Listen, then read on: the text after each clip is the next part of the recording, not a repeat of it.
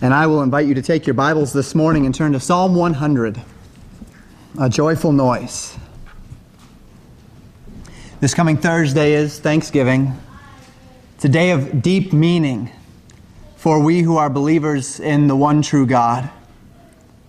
And today we're going to pause from our normal series. In fact, we're going to be in topically in the morning for some time now as we focus on various things over the coming months. But we're going to take time to pause to focus on thankfulness this morning. And it's my hope that, as I've mentioned a little bit earlier in the service, these themes will not get lost in the hustle and bustle of the week and all of the things that often accompany this week. We are a blessed people. We're blessed materially. We're blessed physically. We're blessed to live in one of the most prosperous nations that this world has ever known. We're blessed to live in a land where we have the privilege of worshiping freely without fear of persecution according to the dictates of our conscience. But even more than these things, we have been blessed spiritually, haven't we? Saved from eternal separation from God through Jesus' atoning death and victorious resurrection. Saved from the power of sin in our lives through the indwelling Holy Spirit. Saved from the intrinsic moral consequences of rebellion through God's Word. Saved from groping in the darkness as God has given us of His Spirit. And all of this is indeed cause for thanksgiving. Cause for the utmost rejoicing. Cause for us to lift up our voices in joy unto the Lord. Cause for us to desire to live in the light that God has purchased for us on the cross through His Son, Jesus Christ, who is the light of the world. And in order to express these thoughts to you this morning, what I'm going to do is walk through Psalm 100. We'll go a couple of other places as well. It's a familiar psalm for many. And it begins this way in verse 1. A psalm of praise. Make a joyful noise unto the Lord, all ye lands. The purpose of this psalm, given right at the outset, many of the psalms have a purpose given right at the outset. It's a psalm of praise. That word praise that we see translated praise here in our King James Bibles is actually translated 17 out of the 32 times it's used in the Old Testament as thanksgiving. As a matter of fact, as we get farther in the verse, in verse 4, when it says enter into His gates with thanksgiving, it's the same word there. Praise. Thanksgiving, used synonymously in this psalm. It's a call to be thankful. It's a call to be joyful. It's a call to be delightful. To lift up our praises unto God. That's what the psalm is about. And my encouragement to you today is that this would also be what this coming Thursday is about. I know that there's a number of things that happen on Thanksgiving, and those things are well and good as we take the time to spend with family and to rest and relax and enjoy the fruit of our labor. All of those things that we spent Ecclesiastes studying about, that Solomon said are good and are right before the Lord. But let's take the time as well to be sure that we're making a joyful noise unto the Lord. Throughout the remainder of verse 1 and into verse 2, the psalmist gives a first set of commands regarding praise. Make a joyful noise unto the Lord, we find here in verse 1, and take special note of unto whom the psalmist speaks. All ye lands. This is not just speaking to the redeemed of the Lord in Jacob at that time, the nation of Israel, but he says all lands. Praise the Lord. And we'll see why as we continue through the psalm. It's a universal call unto thanksgiving, that all lands would make a joyful noise unto the Lord. In verse 2, he says, serve the Lord with gladness. Come before His presence with singing. Rooted in these commands to sing praises unto God is another command, that we would serve Him, and that we would serve Him with gladness. And then again, that we would come into His presence with singing, with praise, with thanksgiving unto Him. Now, I've moved through these two verses very quickly, because what I'd like to do is get to verse 3, and I'd like to consider verse 3 first this morning. And then after we consider verse 3, which is going to be kind of the hinge upon which everything turns, then we're going to go back to verses 1 and 2, talk about them a little bit more, then go forward to verses 4 and 5 and talk about them a little bit more. And yet verse 3 is really the hub. If these 5 verses are a wheel, verse 3 is the hub upon which those verses turn. The foundation of our praise, the reason why we praise. And that's going to be foundational even to this week. Why do we do what we do? Why do we praise? It's going to start in verse 3, and then we'll fan out from there. Verse 3 says this, "Know ye that the Lord, He is God. It is He that hath made us, and not we ourselves. We are His people, and the sheep of His pasture." There are 3 distinct but interrelated levels of relationship here that I'd like to walk through with you this morning. The relationship between you and God. Why should you be thankful? Well, as I exhort you to be thankful this morning, I'd like you to think about your relationship with God. What does it mean? How do you relate to God? How does God relate to you? Each one of these reasons is going to be cause in and of itself to praise the Lord. But when we put them together, it should elevate us to the very heights of praise. And this is why every Thanksgiving I tell you that this holiday is uniquely Christian in character. It's uniquely Christian in character because when we recognize who God is and what He has done for us, and when we have accepted that reality for ourselves, we can praise God and we can be thankful in a way that no one else on this earth can. And I'm not trying to say that in a proud way. It's just simply the reality and the nature of Thanksgiving. So if we can put it this way, verse 3 answers the question, why? Why should I praise the Lord? Let me give you the answer. Let's let the Word give us the answer. Number 1, know ye that the Lord, He is God. The first element to this answer, why should I praise the Lord? Why should I thank the Lord? Well, number 1, simply put, because the Lord is God. When you see the name capital L, capital O, capital R, capital D in your King James Bible, this is a designation for a particular name for God that's given in the Bible. Capital L, capital O, capital R, capital D is the name behind Jehovah or Yahweh, depending on who you talk to. The covenant name of God as introduced through the nation of Israel. Literally, the name means the existing one. He first introduced Himself to mankind as Jehovah, our God did, in Exodus chapter 3. We talked about it just briefly in Sunday school this morning. Perhaps you're familiar with the account. The Bible says this, beginning in verse 1 of Exodus 3. "Now Moses kept the flock of Jethro, his father-in-law, the priest of Midian, and he led the flock to the backside of the desert, and came to the mountain of God, even to Horeb. And the angel of the Lord appeared unto him in a flame of fire out of the midst of a bush. And he looked, and behold, the bush burned with fire, and the bush was not consumed. And Moses said, I will now turn aside and see this great sight, why the bush is not burnt. And when the Lord saw that he turned aside to see, God called unto him out of the midst of the bush and said, Moses, Moses. And he said, Here am I. And he said," that would be God speaking, "Draw not nigh hither. Put off thy shoes from off thy feet, for the place whereon thou standest is holy ground. Moreover, he said, I am the God of thy father, the God of Abraham, the God of Isaac, the God of Jacob. And Moses hid his face, for he was afraid to look upon God." So God introduces Himself to Moses here, saying that He is the God of Moses' fathers. And if we were to trace this God throughout Genesis, we'd find that He goes back to Abraham, Isaac, and Jacob. But we find that this same God goes all the way back to the creation account. In the beginning, God created the heaven and the earth. Then God commissions Moses to be the man who would go at his behest to return to Egypt as God's messenger to lead the nation of Israel back to Canaan. But Moses is not fully on board with God's plan here. Moses is not fully comfortable with being the one whom God has chosen to be the deliverer of the nation of Israel. And so Moses walks down a list of concerns. All the reasons why God should not choose him to do this task.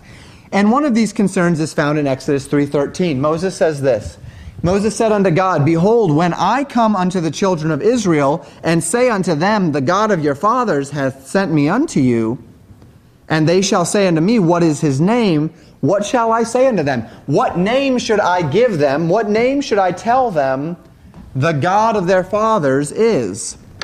And God responds to him in verse 14 and says this, God said unto Moses, I am that I am. And he said, Thus shalt thou say unto the children of Israel, I am hath sent me unto you. He's introduced here as not so much a who, but a what. All right? God is. God is. He exists. He is the existing one, the uncreated one, the unencumbered one, the incomprehensible one, the unchanging one. He is what he is. He is who he is. Therefore, he says, if you want to give them a name, the name that you should give them is that I am. I exist. I am who I am. I am the only one, the existing one. The Lord, capital L, capital O, capital R, capital D, in our Bibles, sent you. So we're talking about God, the Lord, the God of the Bible. Know ye that the Lord, He is God. Revealed from Genesis to Revelation as the God and the only God. It's a call to exclusivity. That He is the ever-existing one. He is the only God, the uncreated God. It does not say the Lord is among the gods here, does it? It does not say we think the Lord is God, we believe the Lord is God. It does not say the Lord is the best God or the highest God or the greatest God or the most powerful God. It says, know ye that the Lord, He is God. The idea is that He is the only God, the only one of absolute divine power. He is the only ever-existent one, the only Jehovah, the only I am. The only one who can rightly claim that title as God. Isaiah 44 verse 6.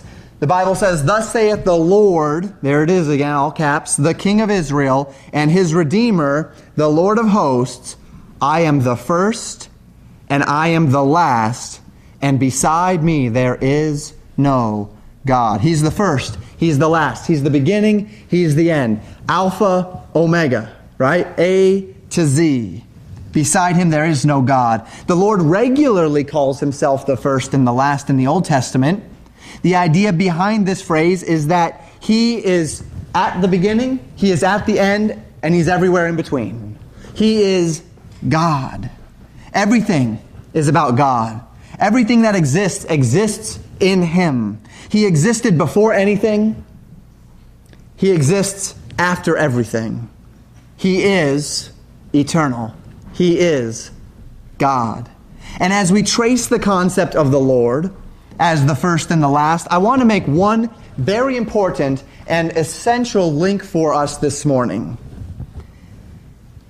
And we link this truth that the Lord, Jehovah God, is the only God, the first and the last, that He is the God of Abraham and Isaac and Jacob, that He is the Creator God, that He's the God that appeared unto Moses, that He's the God of Israel. We link this all the way forward to the book of the Revelation of Jesus Christ, where we read in Revelation chapter 1, verse 8, I am Alpha and Omega.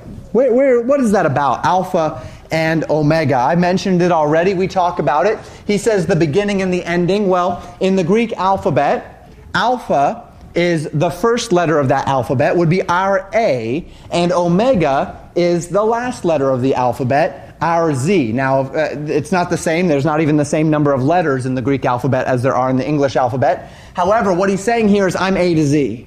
I'm the beginning and the ending. That's what he says here, the first and the last. The beginning, the ending, the Alpha and Omega, which is and which was and which is to come, the Almighty. He's always been the same. He always is the same. He is the great God. But then we notice in Revelation chapter 1, verse 17, And when I saw him, I fell at his feet as dead. And he laid his right hand upon me, saying to me, Fear not, I am the first and the last. Notice the next phrase. I am he that liveth and was dead.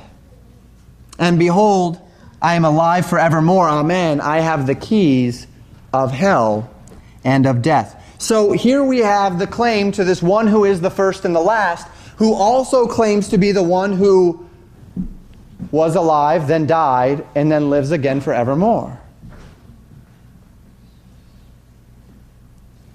Jesus identified himself as being the first and the last. Jesus identifies himself as Jehovah God. Jesus is God. One more passage to seal the deal.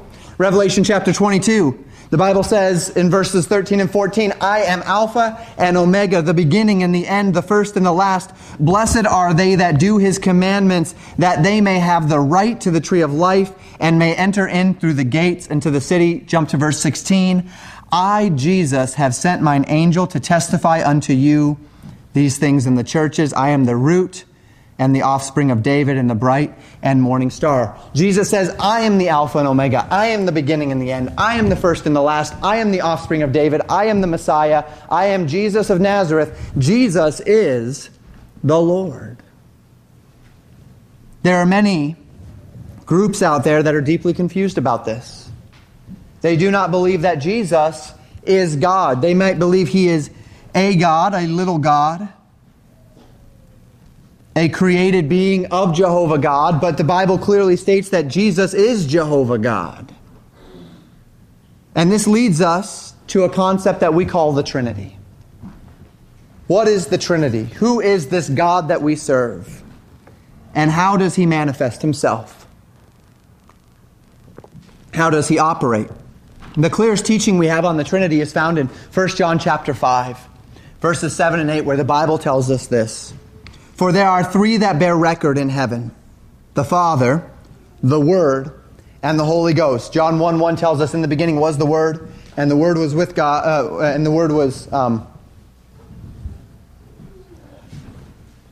you ever had one of those moments? In the beginning was the Word, the Word was...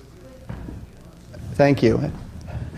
It's a blessing when my congregation can fill in those verses for me. In the beginning was the Word, and the Word was with God, and the Word was God. John 1 verse 14 says, and the Word was made flesh and dwelt among us, and we beheld his glory. The glory as of the only begotten of the Father, full of grace and truth. And so we have here the Word being Jesus Christ, the one who was made flesh and dwelt among us.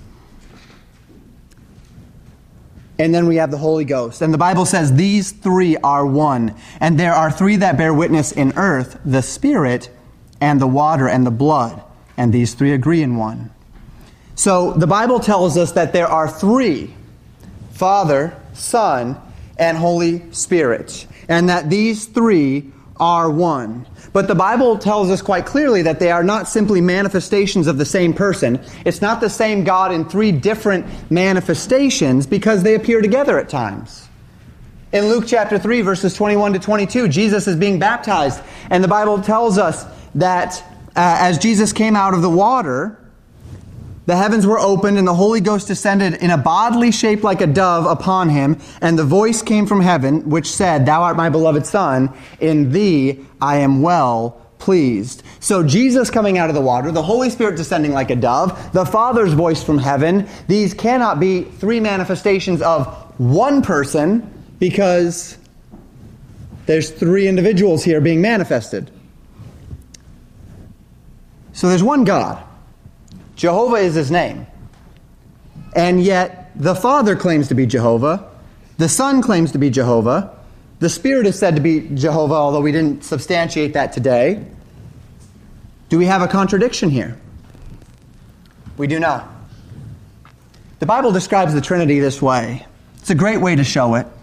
The Father, the Son, the Holy Spirit are three distinct persons, but are one God. The Father is not the Son is not the Spirit is not the Father, but they are all God. And the best illustration I found of this, and I've given it to you before, is like a ballroom dance. Not like the dancing today, which has no meaning or purpose, but like when two people actually get together and they legitimately do something, a beautiful dance. So they come together and the music is playing, and it's not random music that has no purpose or no direction or no anything. It has actual like structure and beauty and all those things that God has created music to be, right? And the music is playing and two people come together and they operate as one as they dance, right? They are dancing together and they are moving together as one. And each movement, though there are two of them, is synchronized. Two people operating as one. Now, I know we can't visualize three people doing that, but that's the Trinity. It is three distinct persons operating as one God, the same in mind, the same in intent, the same in purpose, the same in desire, the Father being the will, the Son being the actor, the Holy Spirit being the empowerer of the capacity for God to function. Therefore, one God, three persons, the Trinity. Know ye that the Lord, He is God. Why should we love God? Why should we praise God? Because He is God. But what does it mean that He's God? Secondly, in this verse, it is He that hath made us, and not we ourselves. The Lord is God, therefore the Lord is our Creator. Genesis 1, and 2 says that. In the beginning, God created the heaven and the earth was without form and void, and darkness was upon the face of the deep, and the Spirit of God moved upon the face of the waters. Verse 3, and God said, let there be light, and there was light. Do you see all three persons of the Trinity working here? God says, I want something to happen. The Spirit of God moves upon the waters, and God said, the Word of God went forth. That's the Son. The Word from John 1:1 that I couldn't quote to you just a minute ago. The Trinity, all working together to create the worlds, to create the universe, to create you and I. So that Hebrews chapter 11 verse 3 tells us this. Through faith we understand that the worlds were framed by the Word of God, so that things which are seen were not made of things which do appear. The things that are made were not made of other things that were made. The elements that we see around us did not create the things we see around us. Can a Christian subscribe to the concepts of evolution, even theologically directed evolution? I don't think Hebrews 11:3 allows it. The Bible says that all things were created out of nothing, so that the things which are made, the things that are, were not made by the things which do appear. Colossians 1:16 tells us Jesus is the one that made the world. For by Him were all things created that are in heaven and in earth, visible and invisible, whether they be thrones or dominions or principalities or powers, all things were created by Him and for Him. So where are we going this morning? I've given you a lot of facts, thoughts. I've walked you through the theological concept of the Trinity. Where am I taking you this morning? It's a good question.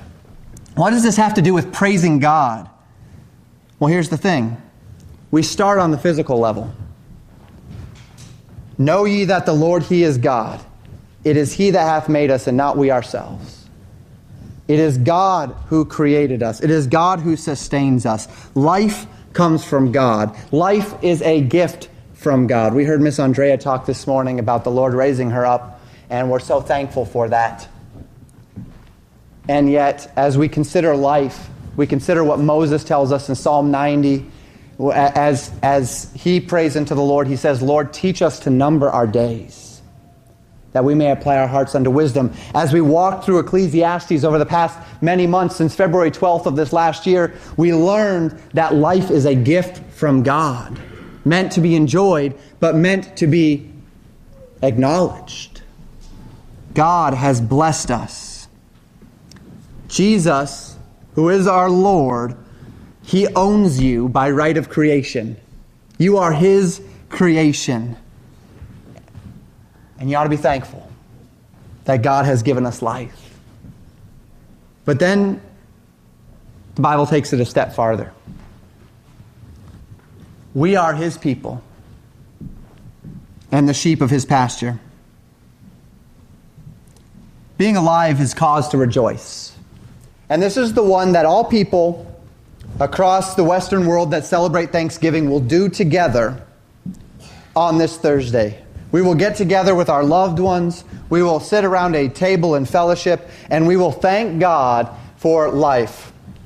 Or maybe they'll thank themselves, or maybe they'll thank whoever. But they'll be thankful for life. They'll be thankful that their family is healthy. They'll be thankful that they have food and that they have shelter and all of these things. But we aren't just created beings made to live like little ants on a log scurrying around for the amusement of a creator. We aren't just automatons in some sort of grand multiverse simulation. We're created beings made in the image of our Creator, made to have a personal relationship with our Creator. Genesis 1:27 says, "So God created man in His own image. In the image of God created He him. Male and female created He them." The idea of having the image of God is several-fold. First, it means that we, like God, are three-part beings. We mentioned that God is three persons in one God, Father, Son, Holy Spirit. We are made up of body, material, soul, personality, will, spirit, spiritual capacity, three parts. The spiritual capacity is what sets us apart from the animals, giving us the capacity to have a personal relationship with God. And because we are created above the other animals, we have a natural dignity, simply by virtue of being human, the image of God in man. But something happened to mankind, didn't it? Man fell to sin. Adam ate of the fruit of the tree of the knowledge of good and evil, and mankind was separated from God. He died, spiritually died, separating his spirit from the Spirit of the Lord who created us. This concept of death, literally the concept of separation.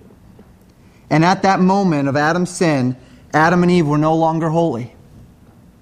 Their spirit was separated from fellowship with God, so that the Bible tells us in Romans chapter 5, verse 12, "Wherefore as by one man sin entered into the world, and death by sin, so death passed upon all men, for that all have sinned." Sin entered into the world, and sin passed upon all men, so that death, spiritual separation from our Creator, passed upon all men. And so we're all sinners, which means we've all been spiritually separated from our Creator. And because God is holy, and only the holy can be with Him, when man dies, he is condemned to an eternity of spiritual separation from God. Because God hates sin. He cannot abide the existence of sin. And all who are separated from God through sin must spend an eternal separation with Him in a place of torment called the lake of fire. And that's the bad news. But Jesus came to bear good news, right? And that good news is this. You know the verse well. "For God so loved the world that He gave His only begotten Son, that whosoever believeth in Him should not perish, but have everlasting life." The good news is that God loved you so much that He was unwilling simply to let mankind remain in eternal separation from Him. And knowing that mankind was already dead in sin, and knowing that there was no way man could earn back a holiness that had already been lost, God sent His Son, named Jesus, to become a man, to live a perfect life. And at the end of that perfect life, Jesus died a sinner's death. And the Bible tells us that on the cross, in 2 Corinthians 5:17, He made Him to be sin for us, who knew no sin, that we might be made the righteousness of God in Him. That God took man's sin and placed it on Jesus. And Jesus suffered the separation in our place. And Jesus suffered the wrath of God in our place. And He did that so that as He suffered for our unrighteousness, God could then justly declare us righteous in Jesus. See, sin has to be paid for. God can't just ignore it. God can't just say, okay, I'm going to pretend like you didn't sin, because God is just. If I had to pay for it, I'd have to spend eternity separated from God in eternal conscious torment. But since Jesus paid for it, and the debt has been paid once for all, I can be saved from that.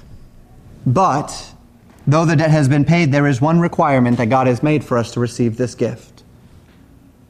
We must accept the gospel. We must believe the gospel. What is the gospel?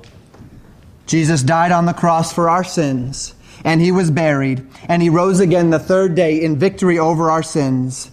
That if I will place my full faith and trust in the finished work of God, Hebrews chapter 6 verse 1 says, repent from my dead works and put my faith in God, turning from my works, turning from my pride, not having a plan B, throwing myself at the feet of Jesus and saying, I can't save myself. I can't get myself to heaven. I cannot restore my relationship with you, but I know that you have already made provision and I accept it. The Bible says we'll be saved and have everlasting life. Now, how does this link to Psalm 100?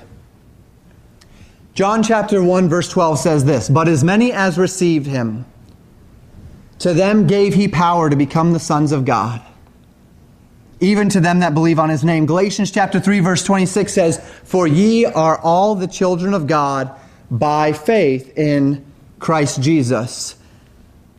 We are all related to God by creation. Every man who lives was created by God. When we are born into this world, the Bible says in Psalm 139 that we were fashioned by God's hand in the womb so that God knows us, so that we are a creation of God.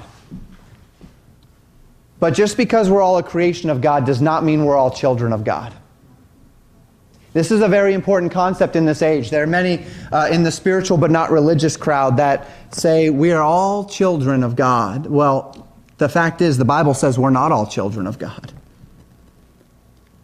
As many as received Him, to them gave He power to become the sons of God.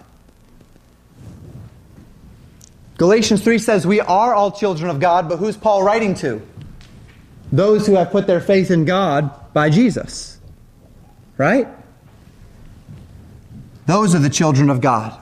And if you have accepted Jesus Christ as your Savior today by putting your full faith and trust in Jesus Christ, then when Jesus describes His relationship with you in John 10, He described it this way.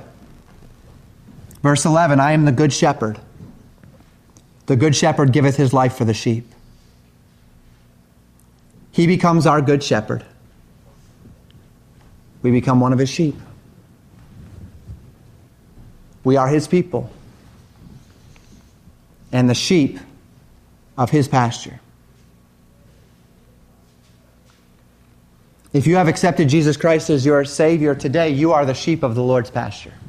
If you have never accepted Jesus Christ, if, as I gave that very brief gospel presentation today, you realize that you have never accepted Jesus Christ as your Savior, that you have never actually made that step, that the Holy Spirit is telling you that is not you. You are not one of His children. You are not the sheep of His pasture. Would you make today the day?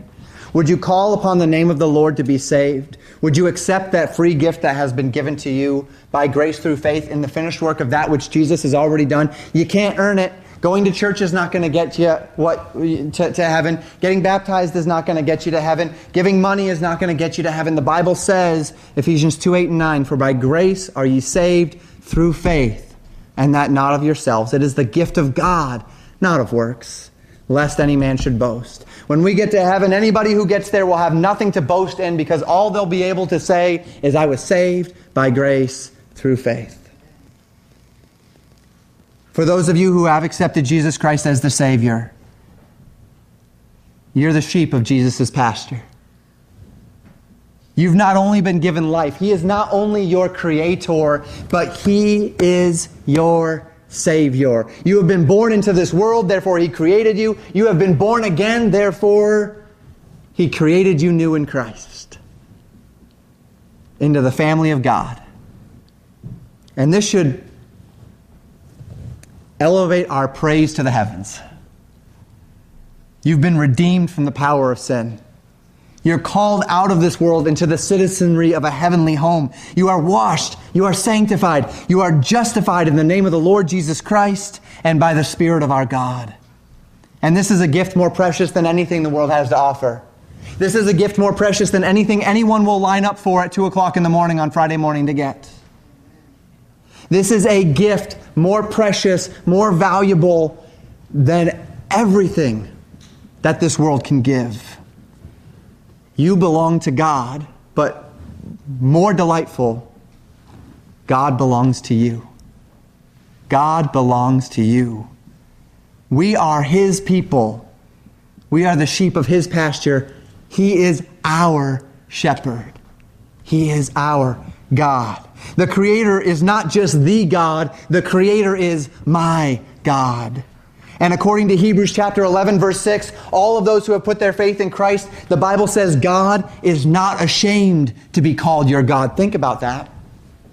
Think about the fact that the God who created all that is, the God who created the sunsets that you love in the morning, and the sunrises, or the sunrises you love in the morning, and the sunsets that you love in the evening, the God that created the beauty that is around us, the God that created not just the beauty around us, but the beauty of the heavens, is not ashamed to be called your God. And by this we rejoice. With that being said, with this foundation being laid, know ye that the Lord, He is God. It is He that hath made us, and not we ourselves. We are His people, the sheep of His pasture. Let's walk back to verse 1.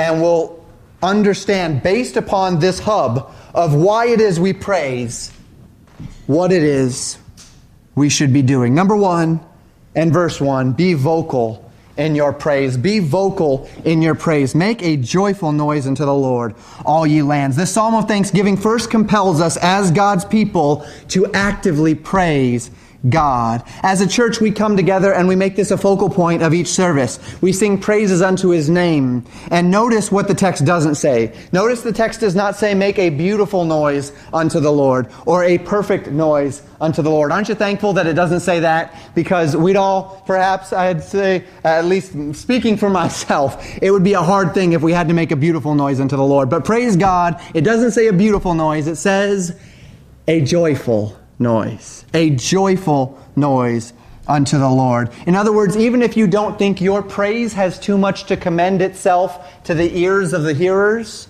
it has plenty to commend itself to the ears of God if it's with joy. Let us make this week a week to be determined, that we would be vocal in our praise unto the Lord, that we would make a joyful noise unto the Lord, that we would show our thankfulness unto the Lord by being vocal in our praise. Number 2, in the second verse, serve the Lord with gladness. Show your thankfulness this week to the Lord by serving Him with gladness. The term that Paul uses is reasonable service in Romans 12, verse 1. The service to the Lord is not intended in any way in the life of a Christian to be a chore. Did you know that? Serving the Lord is not designed or intended to be a chore. It may involve chores. It may involve things that we are going to do that maybe aren't the thing that we would always choose to do. But we do it with gladness. Not because of what it is, but because whatever it is, it's our pleasure to be able to serve the Lord. We don't follow a religion. This book is not a book of religion. This is a book of relationship through belief. This is not a book of things you can do and can't do. There's nothing you can't do. It's just that if you love the Lord, you want to serve the Lord. And there are things that if you're serving the Lord, you know you shouldn't do. And so you won't do because you love the Lord. Because you'll serve the Lord with gladness. And it'll make you glad when you don't do those things that you shouldn't do because you're serving Him. And that's enough. That's enough, isn't it? How much more How much more blessed could a person be than to serve the one who created him, gave him life, and made him new in Christ? How much more could we be blessed than to serve the one who gave his life for us? Serve the Lord with gladness. Serve the Lord by giving him your time. Serve the Lord by giving him your efforts. Serve the Lord by giving him your priority. If you want to show your thankfulness to the Lord, be vocal in your praise. Serve the Lord with gladness. We memorized it several months ago, Colossians 3:23, and whatsoever you do, do it heartily, as unto the Lord, and not unto men. This philosophy is an outworking of a single characteristic in the lives of believers, and that characteristic is thanksgiving. Has God created you? He has. Has He saved you if you have accepted the gospel? If He's created you, if He saved you, He deserves it. Let's serve the Lord with gladness. Let's be vocal in our praise. Number 3, in verse 4, worship with humility. Enter into His gates with thanksgiving and to His courts with praise. Be thankful unto Him and bless His name. This thanksgiving and praise that we have is intended to draw us into His gates and His courts. We don't just lift up our praise to God before others. God wants us to lift up our praise unto Him, to bless His name. I don't just sing on a Sunday morning so that people can hear me sing to bless you. I sing to bless Him, His name, to praise His name. The joyful noise unto the Lord. God wants to be worshiped through His people, through them humbling themselves before Him. Humble thankfulness. God, you're right. I'm going to align myself with you. God, your word is true, and if the Bible says it, I choose to believe it. God, I want your way, and if you show me that way, I'm committed to doing it no matter the cost. God, you are worthy of my time and my treasures and my talents. I'm going to give to you as a reflection of your worth. That's what it means to be in a relationship. It's not, I have to do this or else God will be angry with me. I have to do that or my church will be angry with me. I have to do this or my parents will be angry with me. It's, this is what God wants of me and I love God, so I'm going to do it with gladness. That's what it means to be a Christian. That's what it means to serve the Lord. And as we do so, we show Him His worth. We worship Him in humility. Be vocal in your praise, believers. Serve the Lord with gladness, believers. Worship in humility, believers.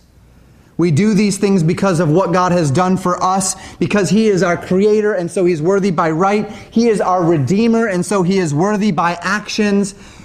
Finally, in verse 5, for the Lord is good. His mercy is everlasting, and His truth endureth to all generations.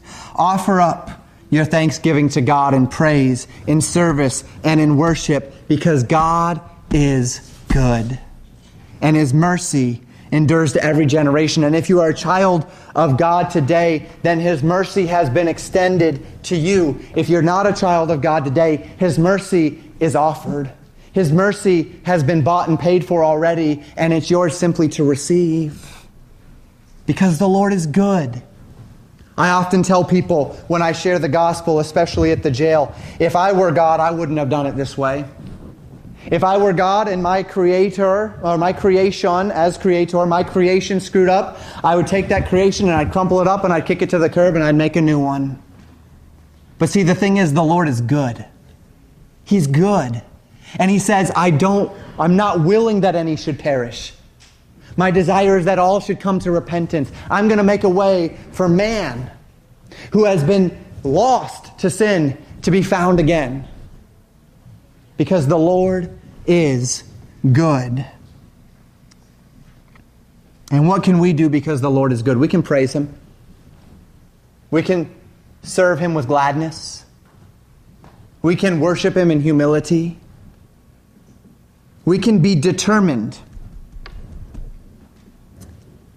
how this week of Thanksgiving is going to go. We can be determined that God's character and His works, His goodness and His faithfulness are going to inform how we respond to Him this week. The Lord is our Creator. The Lord is our Redeemer. The Lord is good. And it should work in us vocal praise, glad service, and humble worship. How are you doing this morning? As we prepare for this Thanksgiving week, what's the mindset of this week?